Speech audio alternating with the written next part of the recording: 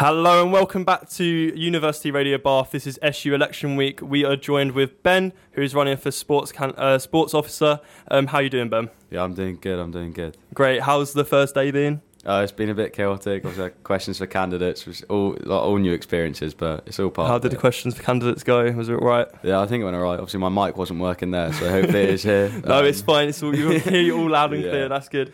So could you just quickly tell us a bit about yourself and then summarise your manifesto just very briefly? Cool. So I'm Ben. I'm currently chairman of the hockey club, and I'm in my 4th year here at Bath doing sport management and coaching.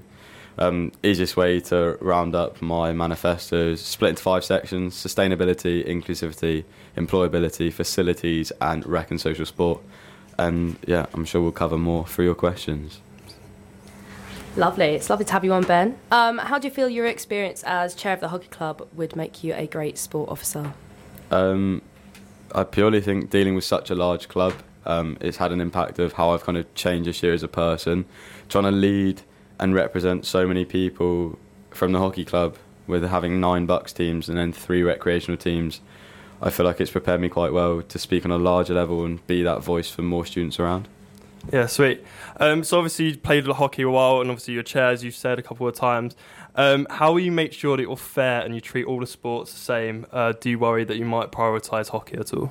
I think the best way about it is just to initially put more time into the sports that potentially I don't know as much, especially kind of the smaller and underrepresented sports. Think of teams like archery. I've never had any connection with sports like that.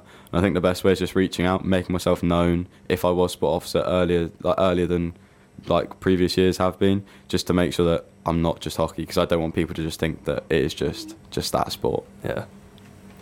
Yeah, you've mentioned in your manifesto a lot about support and improvements for Bucks athletes, in particular probably those main Bucks sports that have Bucks leagues.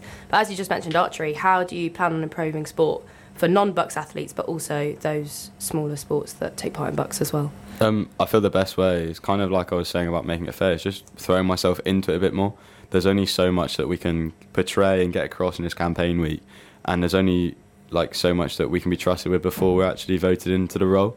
I feel like the best way is just really throwing myself in, getting emails around early and meeting people. A big thing for smaller sports would potentially be the Sulis ground development that I covered a bit in my manifesto. It's been an ongoing problem, and it was a point in Elizabeth's, and I think it really could be capitalised on.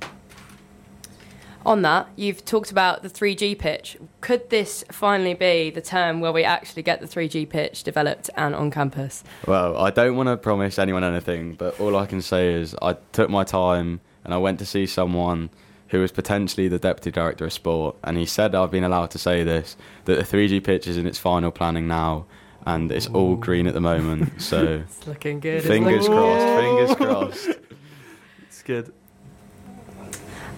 You've said you want to increase training courses and qualifications, which to make them available to students and committees. Yeah. How do you plan on doing that? It's quite a difficult thing to be able to do. How do you plan on getting the funding and things like that to be able to do that? So I think at the moment it's a really hard one to tackle, because the SU don't really advertise it very well or push it very much, that you can actually apply for grants and bursaries to complete specific training qualifications, but you have to take the additional time to give near enough every pinpoint detail about the qualification you want and what it takes to get there. I feel like there should just be standard things that are available in the SU that you can go on, and all you should have to do is give a reason under 500 words of why you want to do it, how it's going to help the SU in your sport, and you should be able to obtain a bit of money to help you push that, especially in this like modern day of living, like the crisis. Like, we can't afford these qualifications and stuff like the IDFC, they need refs, and at the moment, like, you can't pull a ref every week. And just getting these people qualifications, it means that students get paid £10-20 for a game. Simple things that make a big difference for students.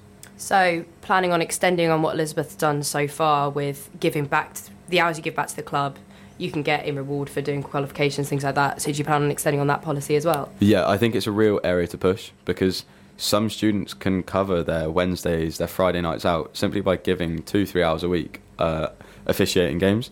And I feel like hockey's a good example as well. I'm only using it because I'm there so much. One of our players, Sam, he actually officiates at a school, and they've covered his DBS and stuff, but he's earning enough money a week, just covers extra stuff of living, and he's more than happy. And I feel like we could really utilise getting these qualifications in and then reaching out to schools and local organisations to kind of get these students part-time roles that are actually areas where they're not finding hard, they're not sitting behind a desk, and it gives them time away from their study. Yeah, so another issue that a lot of sports clubs are complaining about is storage. How would you tackle this? So quite simply, it's, again, I spoke to the sports department. A lot of things can go in near pitches and around the STV. It just needs to be done through the right planning. So this year we got another container pitch side that we've been able to lock and have pinned down there. And it's one of the things is, if you speak to the right people, you can get it done, but no one knows the right people because it's not signposted enough.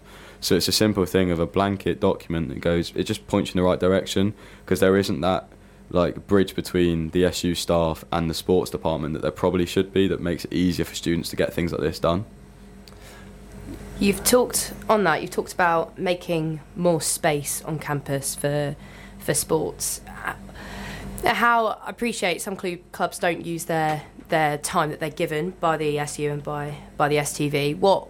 How do you plan on negotiating that and working through that to give more clubs the opportunity to use the space that there is on campus? Yeah, so within my manifesto I mentioned about spot checks in collaboration with the sports department, and this is something that Greg over there feels is highly feasible, and it's just sending one member of staff around a week, and we just pick a day in a week and we just check all the facilities that have been booked.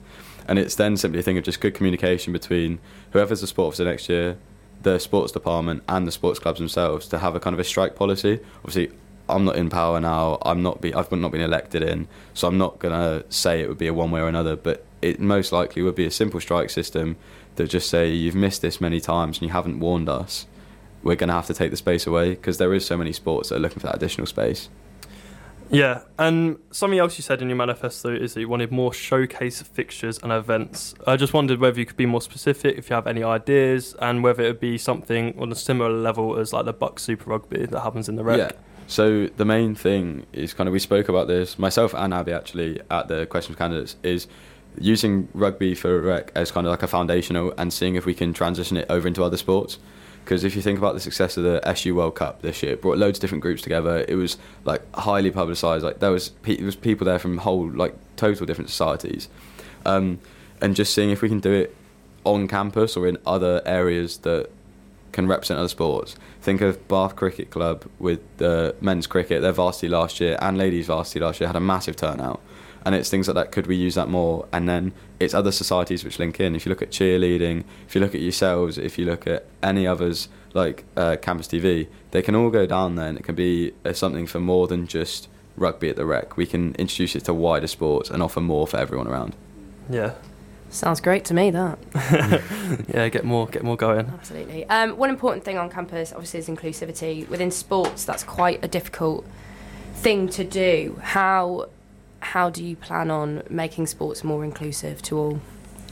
I think a very simple solution that could have been employed many years ago now is most sports and societies have welfare officers. And I think a big thing would be bringing these welfare officers together, maybe once a month, maybe every few weeks, and just discussing problems which they find within their clubs. Because a big area here is just having the knowledge and learning from each other. If there's an issue in a big club, maybe a small club has already had to deal with this because it's so much more compact, that we could actually learn from each other.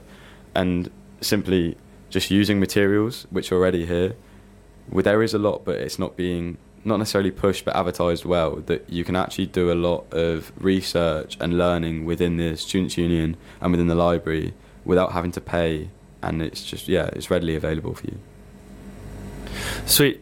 So finally, we've only got one more question left. So the nominations came out on Friday. You've had a chance to read the manifestos of your competition. So obviously, Abby's your only competition for this role. Yeah. Is anything you read in that you liked, that you sort of wished you'd put in your own manifesto?